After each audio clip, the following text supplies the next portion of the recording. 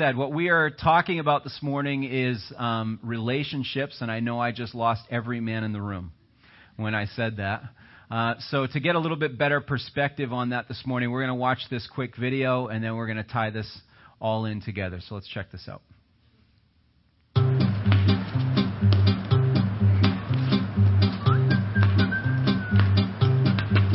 Marco, want to come play? No, thanks, Timmy. I'm really slammed with these work emails. And I've got an important meeting coming up next week with the office bigwigs.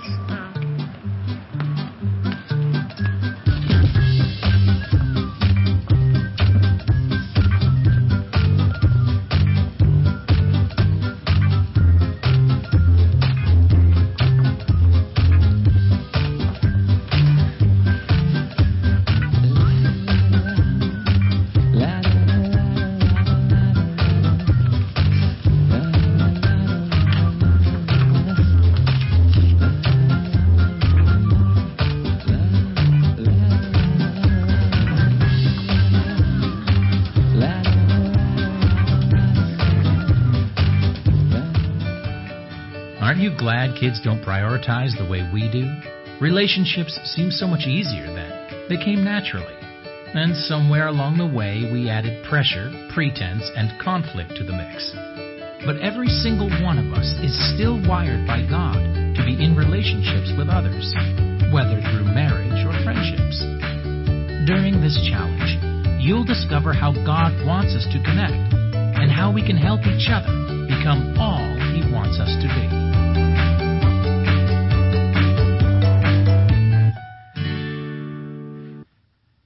I appreciate the highness of that kid's hair that was getting the note passed to him. I was like, oh yeah, when I used to have more hair, it used to be that tall. So that video, it said during this challenge. What that is really is a commercial, if you will, for our next challenge for our men's ministry. This is Advanced Sunday at Faith. Once a month, we try to focus a little more strategically on our guys here at Faith, not to the exclusion of our ladies, but a little bit more concentrated way towards our men. And so what we thought we would do this month, instead of doing the typical breaking up at the end of the service, we'd keep everybody in the room because of the subject matter is going to be more applicable, I think, to everybody together. So we won't do our typical breakout at the end of this, which allows me to go about 10 minutes later than I should. So good luck with that.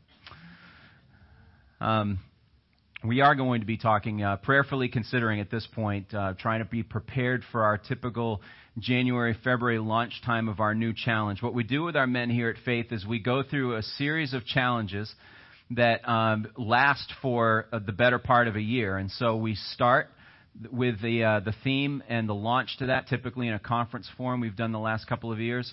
Around January, we launch the new challenge, and then we establish some follow-up groups where men get together once a week and go through some material that we've provided and encouraged so that everyone's kind of on the same page, literally.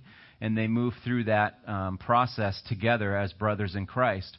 And if those groups decide to stay connected after the challenge is done, then we help them figure that out too. So what we're doing this morning is we're giving you guys just a bit of a heads up on what the next challenge is going to be about. And we're really praying about how do we do this that's broader than just our outreach to men at Faith. Because the subject matter is relationships. The first challenge that we had was what the biblical definition of manhood is, rather than buying into the worldly stereotypes and the confusion that's existed for the last couple of decades, especially as to how a man is supposed to be godly in this world. And then the second aspect of that was how do we understand the gospel so that we're understanding who we are as men, as the Bible describes, but then how do we relate to the gospel? How do we allow the gospel to shape our lives? And then quite appropriately, the next step to that is now how does the gospel, after it's done impacting me, or I shouldn't say done impacting me, after it started impacting me, how does it then impact everybody that I come in contact with? And so I think it's very important that the steps are laid out the way they are, because what we're going to be talking about this morning is really the crux of all relationships is how powerfully you allow the gospel to penetrate your heart. Without the gospel, our relationships are going to be a mess, no matter how much we try, no matter how good they look on the outside. And so we'll be getting into that a little bit. Now, guys, before you check out on me and say, well, relationships, this is a girl talk. Because that's what women do better. They do relationships. We do tasks. I get all that. I know we're wired differently. I think someone wrote a book somewhere about the difference between men and women somewhere along the way. Only about 4,000 copies, or different titles since the 70s, probably on the differences from men and women. That is made clear to us. We know that there are differences, and then the longer that our time goes out in society, it's good to be reminded of those differences, because it seems as though outside of the walls of this church, there's a world trying to blur all those lines, and they're being very creative with it. So the differences between men and women are extremely important, and they're very strategic as we talk about relationships. But relationships are not primarily a female gift or a female interest. And the reason why we might be tempted to think that way is because we've allowed relationships to be defined by emotion, which I think, I don't know how many, scores of women have admitted, oh yeah, I'm the more emotional in the relationship, and he's kind of, just straight and even-keeled and everything. And that's majority of how that happens in a marriage relationship, in fact. But we're not talking about just the emotional aspect of relationships. Emotions are a part of most relationships at some point or the other. But that is not the summation of what relationships are, because there's probably a lot of guys in this room going, okay, I think I know where he's going with this. There's going to be a lot more chick flicks and roses and chocolates in my future, aren't there? Because you're going to guilt me into thinking I need to be more emotionally sensitive to my wife and everything. For one, we're not just talking about the marriage relationship today. And two, we're not going to focus much on emotion at all.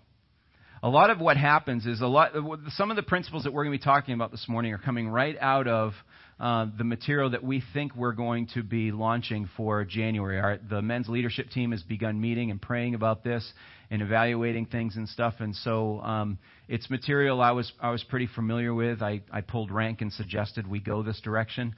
So a lot of the points that I'm going to be making in our brief time together are going to be the skeleton of where this study is going for our guys in early next year. So, with that being said, I just want you to look at this simple little continuum line up here and see that most of us have some balance or some pull one side or the other when it comes to relationships. Either we tend towards let me see of which angle I'm going here, because I could say isolation and point that way and you guys will get mad at me. So isolation is one aspect in which we approach our relationships, where somebody says, it's a lot of work. They let me down. I'm not interested anymore. And yeah, if we're being sensitive, I guess, to the typical breakdown of man versus woman, men have a tendency to be a little bit more on the isolation side. I was just watching a sitcom episode the other day where the guy was just fantasizing about having his own shed out there in his backyard so he could be left alone all the time. And of course, that went down really well with his wife, right? So men do have a tendency for that, but really, that is not just a male thing. That could be anybody who's gone through a bad experience, was never trained properly in how to relate to one another or anything, and it's just a lot of work. It's extremely uncomfortable. It's like putting on a jacket made of thorns for most people, and they just run to that end. On the other extreme of all of this, is the immersion side of things, where somebody says, basically it kind of drips off them that I need you in my life in order to breathe. If you let me down, or if you walk out on me, or if you whatever, I will crumble because of my dependence on just your presence in my life. Now, I would contend, from what I've seen in the Scriptures, that both of these extremes on this continuum are sinful overreactions to this thing that we call relationship. Because we're tainted with sin, because we have our past, because we have the things that we've gone through, because maybe we lack certain mechanics of making some of these things work, we have a tendency to move towards one side or the other. I'm not saying everybody in this room is the end of that line on steroids, but you could probably look at that line and say, I think I'm a little bit more this, and she or he or somebody else in my life's a little bit more that. We might be able to recognize where our extremes are, what our tendencies are towards moving towards. So, the Bible does command different approaches for our relationships based on how we're made up. Guys are going to approach the matter of relationships differently than women. We've already established that, and we've said about 4 million titles of books in the last 3 decades have covered that. But the Bible started all that. The Bible started even in the command in marriage, in that specific relationship where God is talking to a husband. He commands him to be what towards his wife? Class? A husband is to show love. So now I know I just spent some time saying that relationships aren't emotional and all this kind of stuff, but when the Bible talks to husbands to be sacrificially loving as Christ was to the church, which we know the extreme that he carried that out to, if God is putting that command on men, it's because he knows that that's probably not going to be their first and foremost action. Not because they don't quietly love or provide for their family or something, but in a way that God knows that he's wired a woman to receive. And so he puts that as a command over a man, because if he's being specific to the gender, he knows this isn't just the way this guy's wired. So he needs that as a goal. He needs that as a command. He needs to know that if he violates that, everything's going to start breaking down. So to a woman, he says, to the wife, he says, make sure you show your husband respect. I'm just going to let you fill in the blanks there. No, just kidding. So, because he knows the challenge to women, especially, I mean, we see it all through our culture. We see it through all our sitcoms and everything. It is very out of fashion for a wife to show her husband respect. And then wives sitting there start making that mental excuse in their mind, but he hasn't done anything to earn it. And so if God is making commands over these things, he must be saying that we can press forward and do these things whether we feel like it or not, whether the recipient has even earned it. So God knows that in order for us to approach relationships, that it's going to be a little bit different for men and women. So the things that we're about to say are not letting one side off the hook versus the other. And again, we're not talking strictly marriage relationships. That was just our example to get started. In fact, it is how we are designed, and the more that we fight this design, the more we push against God and find that friction in our life. In Genesis 2, verse 18, God had just got done saying that everything he created was good. Every stage, every step of the way, he puts a stamp of approval on. You feel it almost like a rhythm. And God said it was good, and he created this, and God said it was good, and it just keeps on going. The first time God pronounces some aspect of his creation as not being good wasn't because he made a mistake, but because when he made Adam, and Adam, in our view, turned up alone after he saw all the animals had companions and everything, God said it is not good. He broke his rhythm, broke his pattern to say, I wanted you to see how complete everything else was until you came to Adam's aloneness. So when God sees that Adam is alone, he says that is not good. Instead, I'm going to make him a helper that is suitable for him. And that word helper sometimes confuses us a little bit. It sends us down the wrong path. You know, it's like, well, I'm doing what I want to do, and I married a wife so that she could help me get that done. Now, there's an aspect, of course, to where the marriage relationship is teamwork, of course. There's a huge aspect to where it lightens the burden and all those kinds of things. But the problem with the word helper, if we just interpret that as being she comes alongside to make the workload easier, almost in a subservient kind of way, is that David used that same word for God when he called out for help in Psalm 27. He said that the Lord would be my strength and my shield. He'd be my protector. He'd be my helper. And I don't think David would ever dare say, so why don't you come and serve me with all the things I need to get done, and you just carry the workload along with me. So God must have been coming at it from a different angle from what we would think of in our English term of helper. Instead, he's emphasizing more the companionship, that two would walk together, that two would become one flesh, that they would become united to keep each other company. The work gets done.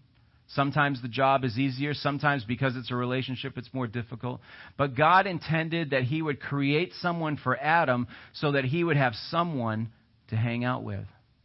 Someone to use the fancier word, to commune with. Somebody to express that relationship and all the things that God has built into a human being with somebody else. So this is where God was going when he created mankind, is that he hardwired in Adam. He wasn't over just sulking, going, I'm so lonely. And it wasn't because he was sinful. Adam hadn't even sinned yet. The reason why Adam was incomplete, and the reason why his heart was heavy and everything is because that's how God made him. He made him to express that to somebody just like him. Somebody that could relate to the fact that they've been built up from the ground up. Somebody that could relate to the fact that he needs to see somebody, similar to his size and similar to his experiences and gets hungry when he gets hungry and all those kinds of things. So God did that on purpose so that Adam would feel that void. And God said, I'm going to give you someone to be a companion with you. Adam wasn't just being needy when he felt loneliness. He was just being human. And he wasn't even being a sinful human at that. The fact that some of us are having our difficulties in our relationships, and if we're being honest, there's some relationship in our life that's giving us trouble right now. It doesn't mean that you have a terrible marriage, or it doesn't mean that you're fighting with your boss, or it doesn't mean that your kids are outwardly rebellious all the time. But there's so many aspects of the people that we come in contact with and the people that we have to relate to because of sometimes proximity or the commitments we've made, that those relationships inevitably cause friction. And fighting against our design and how we were wired and pretending that we can move either way towards isolation or way towards super neediness ends up causing us that frustration. So just like that warning light on our dashboard, if right now some of those relationships are causing you frustration, start with God. Am I fighting against the way that you built me? Am I trying to do things my way rather than surrendering to the design? God, when he started these human relationships in Genesis chapter 2, started them in a perfect environment and created them to be in a very stress-free. You couldn't pick a more beautiful place, couldn't pick a more providing atmosphere or anything like that. They had everything they needed. They had each other.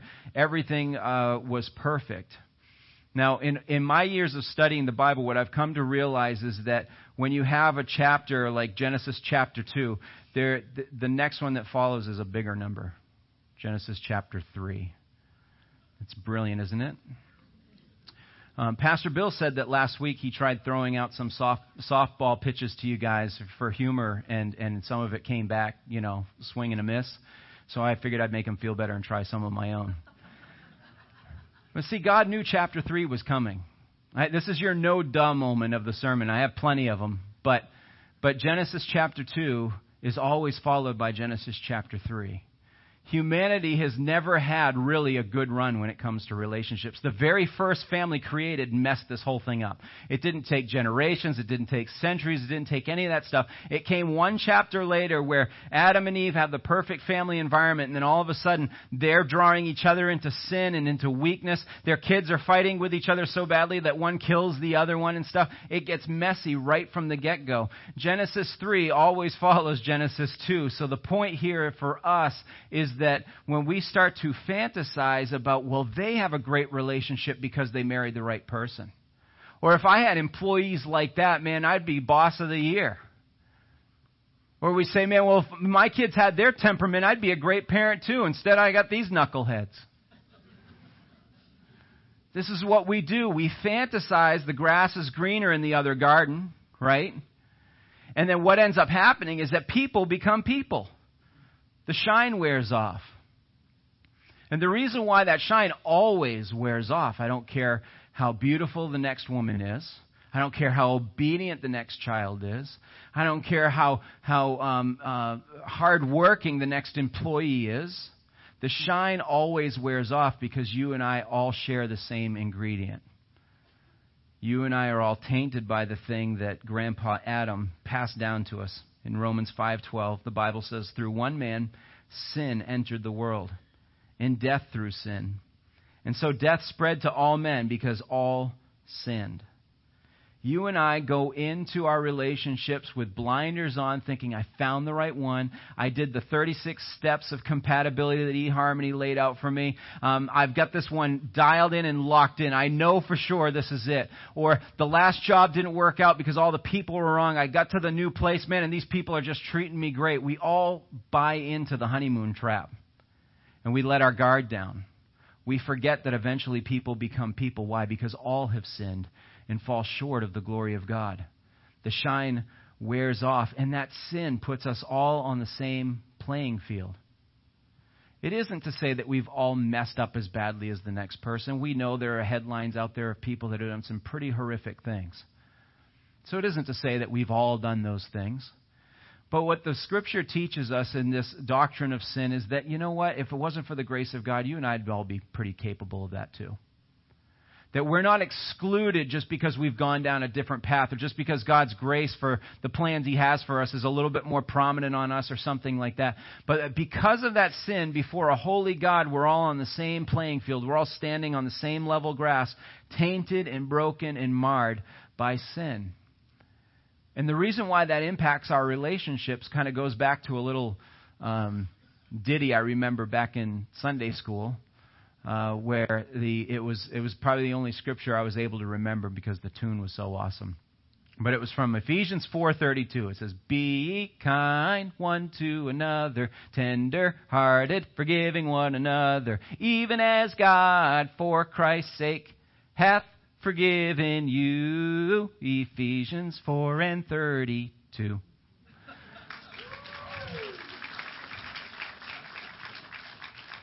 Good luck getting that out of your head today.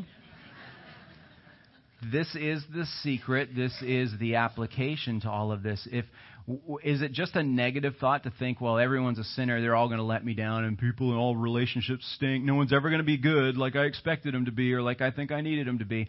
It's not a negative view. It means that in order for us to make our relationships better, we start from a standpoint of grace. And Ephesians 4:32 is saying the grace that you have received, if you were to really see how tainted and ugly with sin your heart is before a holy God, then the next person that acts like a human, you're going to say, well, that's what humans do. I expect that from them because I are one too. And so we start to understand and we start to relate in the standpoint that we're all prone to mess this thing up badly. Another principle to keep in mind when it comes to this idea of relationships is that each of us is tempted to make relationships the end rather than the means.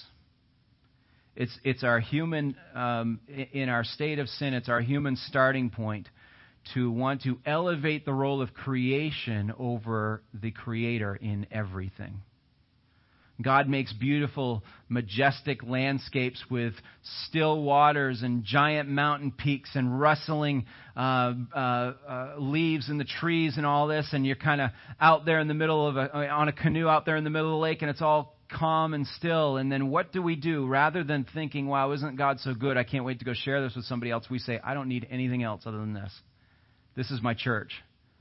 I meet God right here, and I don't need people. I don't need the messiness of that. Churches let you down. We instantly run to the creation, the thing that He made, and we're completely full up on that for the time being.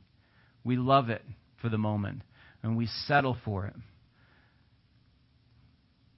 God tells us that the human body requires food to survive, and in His goodness, He makes it tasty to us. He makes it incredible to us. He makes it the kind of thing we don't feel like we can do just a few hours without. And He makes it so good and everything, instead of us going, wow, isn't God so good that He provided us in such a kind way instead of just a matter-of-fact business-like way. He makes it something we can enjoy. And what do? We overindulge and we feel guilty about it afterwards and stuff. We just dive into the creation and we say, okay, thanks God. If we even say thank you at all. God makes the human body attractive to other people. And He says, well, you need to have this aspect of your relationship in order to continue the human race. But by the way, I'm going to make it fun too. Make it something you can enjoy. Make it something you can relate to each other through. Make it something that's special in the bond for husband and wife.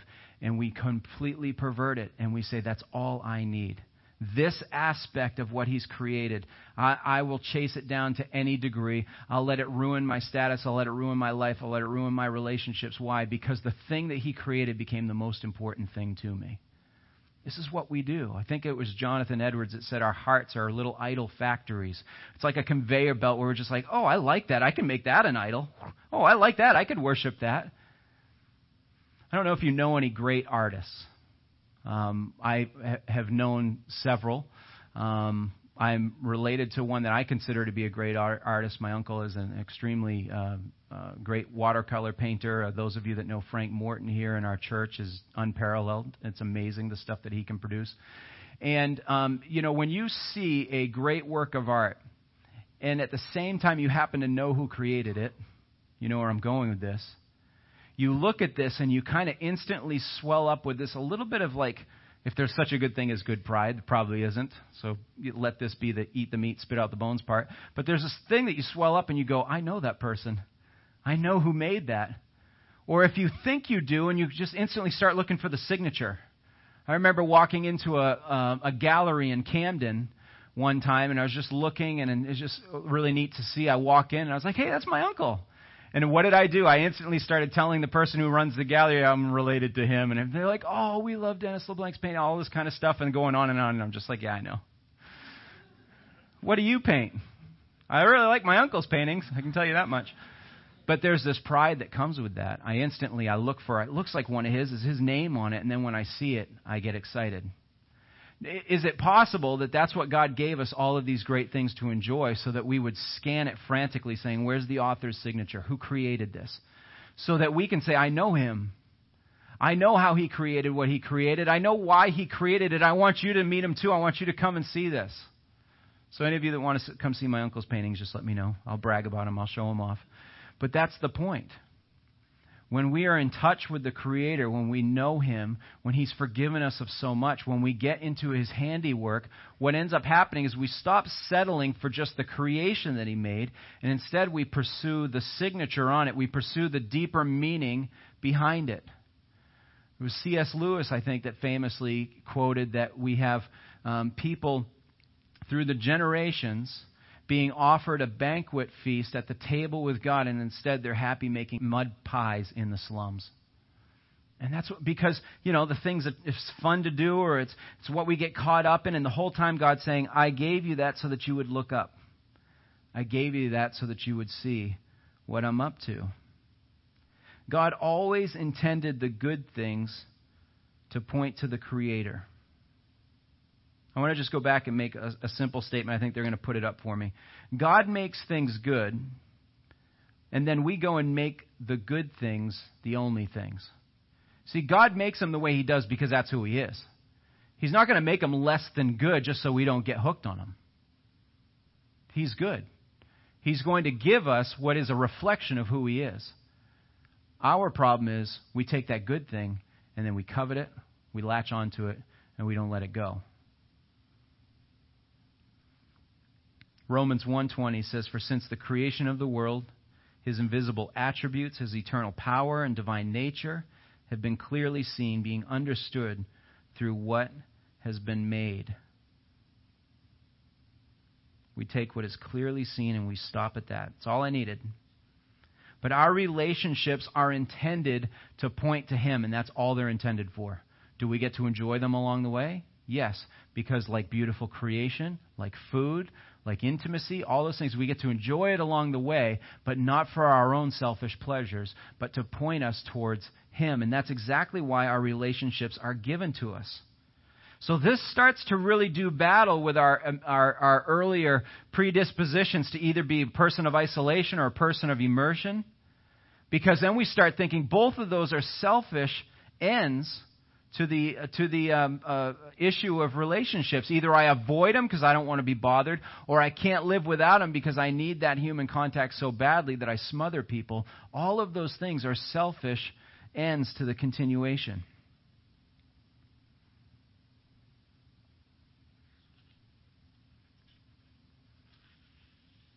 What if we've been granted a rewarding relationship in our life? Some of us have them. Some of us have great friendships with other people. Some of us have a pretty problem-free working relationship with our coworkers, or get along great with our boss. Hint, hint, wink, wink.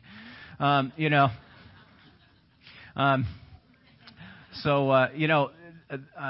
of us have some smooth relationships. Not that they all are, but some of us have tasted of good relationships. What if we've been given those relationships to be an outreach to others? What if we've been given that that kind of friction-free environment so that other people could say, you mean so if I do things the right way, if I'm a loyal person, like the Proverbs would say, in order to be loved, you have to show yourself loving, or to have friends, show yourself friendly or something. So you're saying if I carry out some of these biblical principles, it may come back to me in return? Some of us are able to put that on demonstration and say, absolutely. Maybe that relationship was given to us to be an example for other people, not in a braggadocious way or not in a clingy, coveting way, but in a way that says, I had a good run with that. I got to make sure I'm sharing some of that with other people. For those of us that tend towards immersion, that's a little bit harder to do. Because you think you have the best thing. You just found the best friend. You just found the person that understands everything you say. They treat you with respect, or they're fun to be around or something like that. And the last thing sometimes you want to do is share that person. Because I finally found the friend I want. There's a way those that are given towards immersion are prone to jealousy, prone to clinginess, prone to over-neediness. And then we start to take a track record and realize, okay, that best friend who I thought I had burnt out, that best friend I thought I had burnt out, that marriage I thought I was going so great burnt out. We go through that because we just suck all the life out of it because we need it so badly. Instead of thinking about, why did God give me a good relationship, one that I can enjoy? Did He give it for me to make sure I'm letting it go back to Him? What if we've been allowed to go through some of the difficult relationships in life because we were meant to be an outreach to others? See, understanding that God gave us relationships to point towards the Creator means that we can't necessarily take control for how we're supposed to, that we would own these relationships. Maybe this was simply something to go through so that other people would be able to be encouraged by that too. Is it fair to constantly pursue selfish rewards because we think we've earned it, rather than showing a world that is bent towards immediate relief and not having any time to deal with any friction in their life? I'm not dealing with difficult people anymore. We have that mantra all over the place. So maybe we're meant to be a little bit the opposite and say, I can endure this a little bit more in an appropriate way, so that I can show the world around us that God loves His people enough to give them the strength, because He's a strong God, like we just sang about, the strength to endure these things. Now, I'm tempted to make all sorts of caveats about what's an appropriate relationship to stay in and all that kind of stuff. So let's just take that at surface value, what I'm saying, rather than going through a whole list of, so that you might be tempted to say, well, what about this kind of relationship? Should I be in that? Blah, blah. I'm dealing with the principle of our endurance at the moment. We've counseled bunches of women in most particular circumstances who were being abused by their spouses and everything to get out. We don't go and apply a verse or something like that and say you just got to endure it and all this kind of stuff. We try to approach it with wisdom and everything. But the idea is that we as natural human beings tend to remove ourselves as quickly as possible from anything that hints of difficulty. I only want stress-free friendships. No drama, no blah, blah, blah. What if God is calling us to endure some things so that He can be seen, so that His signature on the corner of the canvas is one that says, I uphold my people and I give them wisdom and I give them strength to endure. Messy relationships reveal our hearts. They reveal our gods. They reveal our weaknesses. And when we're in those situations, who is it supposed to point us towards? Of course, it's supposed to point us towards the Lord. But we often try to figure it out ourselves or to come up with our own solutions or our own suggestions. Paul Tripp, the author of one of the resources that we intend to use here, just simply put it this way. He says, the most dangerous aspects of your relationships is not your weaknesses, but your delusions of strength. When you and I realize we can't do these things well, that we're prone to run away from people and to live in isolation, or we're prone to suck the life out of them till they're sick of us or something, once we realize that maybe we move in one of those directions, we start to rely more on Him and say, God, you're the one that owns this relationship. You're the one that owns this next interaction. You're the one that needs to control my tongue so I don't chase these people away. Relationships are for everyone. It's what we've been built for. It's not just a female discussion because it involves emotion. All of us are built for relationships. God created us to want relationships in order to show the world who He is. And since that problem-free relationship doesn't exist, we need to stop expecting it. We need to stop clawing for it. We need to stop trying to recreate the honeymoon period over and over and over again. And instead, just realize perfect relationships don't exist. So God, where's my work in this? I'm not going to run from it anymore. And even though the problem-free relationship doesn't exist, doesn't mean we get away with settling for bad ones. It'd be easy for us to make the excuse, well, the preacher just said that there's no perfect people, so stop asking me to be. We can't take that lazy aspect that just because it's never going to be perfect doesn't mean we don't do it better. Here's what Jesus prayed as we wrap this up. In John 17, He says, I'm praying not only for these disciples, but also for all those who will ever believe in me through their message. I pray that they'll all be one just as you and I are one, as you are in me, Father, and I am in you. And may they be in us so that the world will believe that you sent me. Jesus is saying that the Father, Son, and the Holy Spirit are in community. They are in relationship, and they are without sin. So this isn't just a human, broken, sinful neediness. This is how we were created in the image of God. Verse 22 says, I've given them the glory you gave me so that they may be one as we are one. I am in them and you are in me. May they experience such perfect unity that the world will know that you sent me. There's the reason why we look to the Creator. And that you love them as much as you love me. Father, I want these whom you've given to me to be with me where I am. That they can see all the glory you gave me because you loved me even before the world began. O righteous Father, the world doesn't know you, but I do. And these disciples know you sent me. I've revealed you to them, and I will continue to do so. Then your love for me will be in them, and I will be in them. I want you to see just a real simple image here that counselors have been using for a long time, and it's just really, really basic. The bottom line is the more that you are on a trajectory to growing closer to the Lord, as other people are trying to grow closer to the Lord, the closer you do become to one another. If you want your relationships to get back on track, if you want your relationships to have meaning and count for something eternal, start pursuing the Lord with all your heart, soul, mind, and strength. What God has given for us as an assignment to exercise the mission is through the people that we're in closest contact with. So often we tell married couples, your biggest mission field is in your kitchen, or in your living room, or in your house, anywhere, because your good ministry will not happen when everything's broken down at home. You start first at home, and then everything else that the Lord's intended for you to do to be a light to this world pours out of that. Your greatest mission field is under your own roof. Perhaps it's in your cubicle because of that's not the thing that you have at home or something. It's in your closest relationships is your greatest mission. As you grow closer to the Lord, as you chase Him down, you will grow closer to others. It is incompatible with the mission of the church, which was given to us through the prayer we just read. It's incompatible to want to live in isolation. We're meant to face each other and work it out. It's also incompatible with the mission of the church to need other people to be perfect for us.